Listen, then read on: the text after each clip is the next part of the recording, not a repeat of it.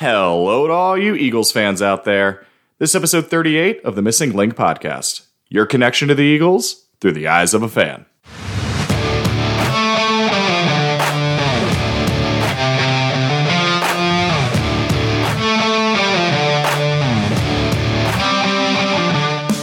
Today, the Eagles barely beat the Commanders in overtime, and we break it down, and we look forward to this week against the Los Angeles Rams.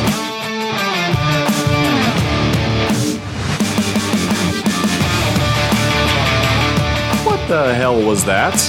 Eagles going into overtime with the Commanders? I don't think anyone expected that close of a game. Now, anytime you play a divisional rival, you're always going to feel like it's going to be close, but give me a break. This team's not very good. And going into overtime with them is definitely disappointing. I think it was a perfect week for Eagles fans. We still win, but we have a ton to complain about. So let's get to complaining, because I don't think this was a great showing by our defense. But ultimately, I think the offense started to get into a higher gear. So let's break it down. Let's look at the stats. It's pretty disappointing to see someone like Sam Howell making his fourth or fifth start and being able to throw for almost 300 yards, got there to 290. And this is just how it always works out. We always make these quarterbacks who are not good look like vintage Tom Brady. It's so frustrating the way the defense has been the last couple of years. We have the defensive line, obviously. They were doing quick passes, and instead of playing up with our cornerbacks and trying to challenge them and, make it a little more difficult on the young quarterback, we're letting them do these quick throws. And outside of that, outside of like the normal defensive stuff, it was just a really weird game. And it's one of those games, just like last year when we played the Commanders, where you look at it and say, can anything go right for us? There was a ton of stuff that happened during the game that was just making you scratch your head. It all started on the first drive where there was a holding call against Zach Cunningham that extended a drive and ended up making it basically inevitable there was going to be a touchdown. So we go from 3 points to 4-point swing for that touchdown. You had a dropped interception in the end zone that was right in the hands of Terrell Edmonds. You force a fumble at the goal line, and then it gets recovered by Terry McLaurin. Like, all this stuff. Even like Landon Dickerson getting called for that false start on the tush push, or the brotherly shove, of course, right? That's what we call it now, brotherly shove. Everything that happened in that game was pointed towards the Eagles by the referees, and I don't think it was fair. There was quite a few calls that didn't make any sense. I guess the fix had been called in by the NFL to make this one close, but despite all of that, we were still able to come back, right? We were down 10 coming into half. There was a heck of a catch by Devonta Smith down near the 30-yard line that got us 3 more points and took it in and made it 7 going into halftime, which was huge. And then Jalen and the offense come down and score coming out of the second half. We have a ball game. Of course, at the end of the game, there was a little bit of controversy because ultimately you want to be able to run the ball out and really take that field goal. I mean, you got to trust Jake Elliott in that situation. Run the ball a couple of times, get in field goal range, bring the time down, and kick. Now, I'm not going to complain about a touchdown. At the end of the day, that's what you're really looking for. So you throw a touchdown at A.J. Brown. It was awesome. He gets called for a taunting penalty, unfortunately. He admitted on the sideline and after the game that wasn't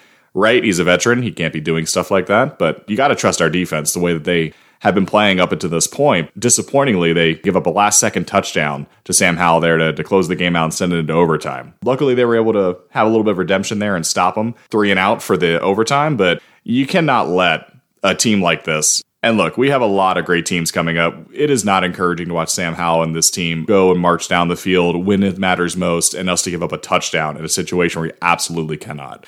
I think that it's on coaching. I know after the game, Sirianni was talking about how A.J. Brown, hey, we're not going to stop them from scoring, but you do have to get in Jalen's ear and be like, hey, let's run this thing out and kick a field goal. It was just a weird game anyway, and you don't want to play into the odds of things going wrong and screwy. You are already lucky to be in that position where you had the ball and had control and were able to kick. So throw in the touchdown, yeah, scoring 7's great. You wish you could trust your defense, but prevent defense, the only thing it prevents is winning. I hate it. Just play normal. Don't go cover 1 or cover 0, don't anything crazy, but cover 2, cover 3, man, 2 over, whatever. Just be more aggressive with your coverages. It is not going to help anybody to sit back and watch them catch 10 yards in front of you. This is how you let these things occur. For Desai and the defensive team, they really need to get back together. I know the secondary had some injuries, and I know things are a little weird, but it's just, you can't give up a touchdown there. And I hope they learn from it. It's not easy to win this way. It's a good way to build character for the team moving forward. And look, we got into the game into overtime. And if you look at the overall stretch of this, we're still undefeated. Jalen Hurts has won 21 of his last 22 starts, so you have to be happy with that. All the guy does is win. The critique and the frustration comes from just the way that this game turned out. This is an inferior opponent, someone that we absolutely should have won pretty handily by, and going into overtime with them does not feel good. So hopefully that was a wake-up call for the team, for them to get back at it. We have the Rams this week. They're definitely a better team, have more dynamic players, and if we play like we did this last Sunday, we're going to get our butts kicked. So let's talk about it. Let's go into the Rams. The Rams have an interesting couple of years here. Obviously, heights of the Super Bowl. They have great players. Matt Stafford has played well at times. They have Cooper Kupp, who might be coming back for this game after a stint on IR. And then you got to look at that defense and look at Aaron Donald and say it's one of the scariest players you can face as an offensive line, and he can wreck a game at any point. So you've got these players that we need to really concentrate on, and luckily, it's a good week to be a defensive lineman for the Eagles because the Rams' offensive line is struggling with some injuries. Their left tackle and right guard are currently struggling with hamstring and groin injuries.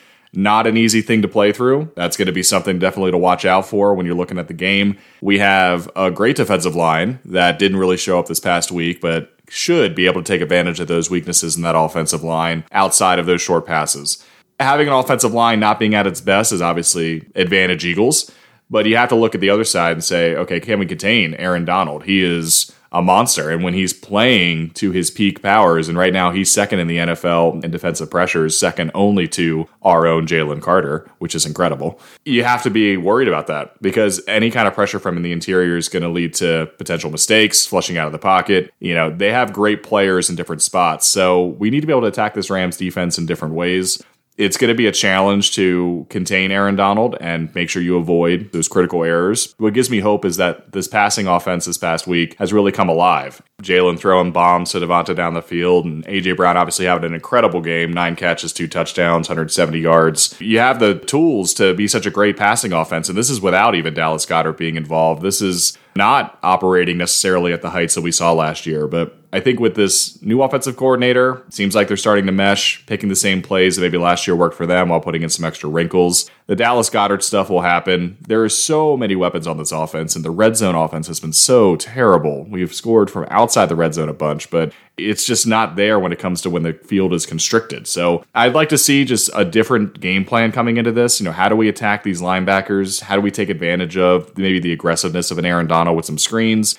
Or how do we take advantage of a weaker secondary to really blow this game out? Because if we get ahead, I think that is going to be the key. If we can get ahead in this game and have them play catch up by throwing the ball, that gives our defensive line an opportunity to pin their ears back, go after this weakened offensive line, and really take it to him. And I think that's going to lead to Stafford mistakes. He has thrown interceptions in the past. Before he came to the Rams, when he was in Detroit, he's a great player, but there was a lot of times where he was to blame for a pick six or throwing a wild interception. He has a very strong arm. He trusts it. But if there's someone's in your face, you can't set your feet, good things can happen for us. On the Eagles side, we have a few injuries. Britton Covey has a concussion. Sounds like he was catching punts in practice this week, so hopefully he can make it. I'm not sure who the backup punt returner will be, but it'd be interesting to see someone else back there in that role, although he has been playing pretty well the last couple of weeks.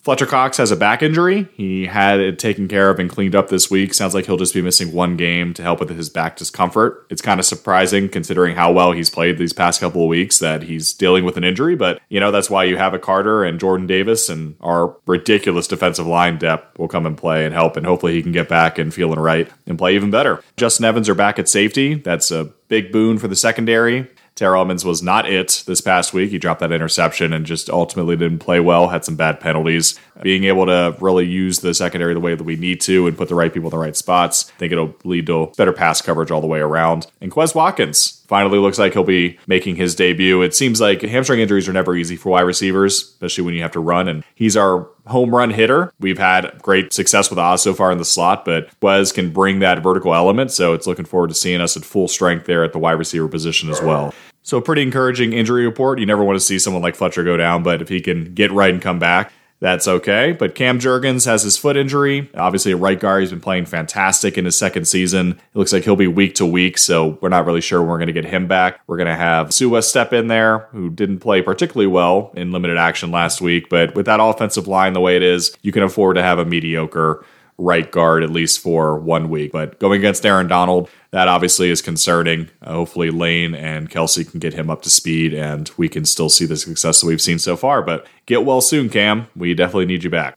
I'd like to see this game be not nearly as close as it was this past week. I think I'm not going to get what I wish for. I will actually be in LA watching this game at SoFi, so super excited for that. But I don't have a great feeling about this game. I don't know, maybe they'll prove me wrong. Maybe they can turn this around and start to play a little bit more consistently. But after this overtime victory, you have to say, are we going to be in a dogfight with a good team? And I think we probably will be. There is no looking ahead. We can't be looking at the week after or the other games that are coming up. We have to deal with the Rams and try to get to 5-0. So I'm anticipating a pretty close game. Let's go with 28-24. Somewhere in that range, I think we'll be sweating. We've sweated every game this year. Doesn't matter how quickly we get out to a lead. No lead seems to be safe for us Eagles fans. We can't just relax on a Sunday or Thursday or whatever. I think we're going to be sweating it. We got a good team playing. You have to account for Aaron Donald. You have to be able to take advantage of these offensive line injuries, and it's really going to come down to our defense. Can our defense play up to their standards, get those sacks, cause those pressures, and ultimately lead to the turnovers that are going to make this game a little bit easier for us on offense to go down and score on a defense that can definitely play with us. So hopefully we come out with a W, go to 5-0. The Rams are no slouch. They play in a really great division, and the Eagles got the weapons to take advantage of some mismatches. Let's see if they're able to do it. It's all about game planning and coaching and then execution. We'll see you after LA. Hopefully we have some positive things to discuss, and I'm looking forward to seeing it all live.